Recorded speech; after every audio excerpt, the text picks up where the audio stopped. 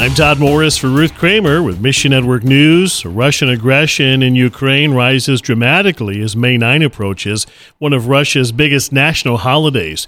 An attack on Kyiv came barely an hour after Ukraine's president held a news conference with the UN Secretary General. Although Russia calls its actions a holy war, Greg Musselman with the Voice of the Martyrs Canada says Russian believers don't agree. Please pray the Lord will help believers, church leaders, and gospel workers on both sides of the conflict. Most of the people fleeing Ukraine are women and children. Many endured untold horrors on the way. Keys for Kids Ministries is printing another 200,000 devotionals in Ukrainian and Russian so its partners can place hope in the hands of scared refugees. Keys for Kids Greg Yoder says the Lord equips everyone listening to do something to help. You only need to ask God what that something is. Look for ideas at missionnews.org, a service of One Way Ministries.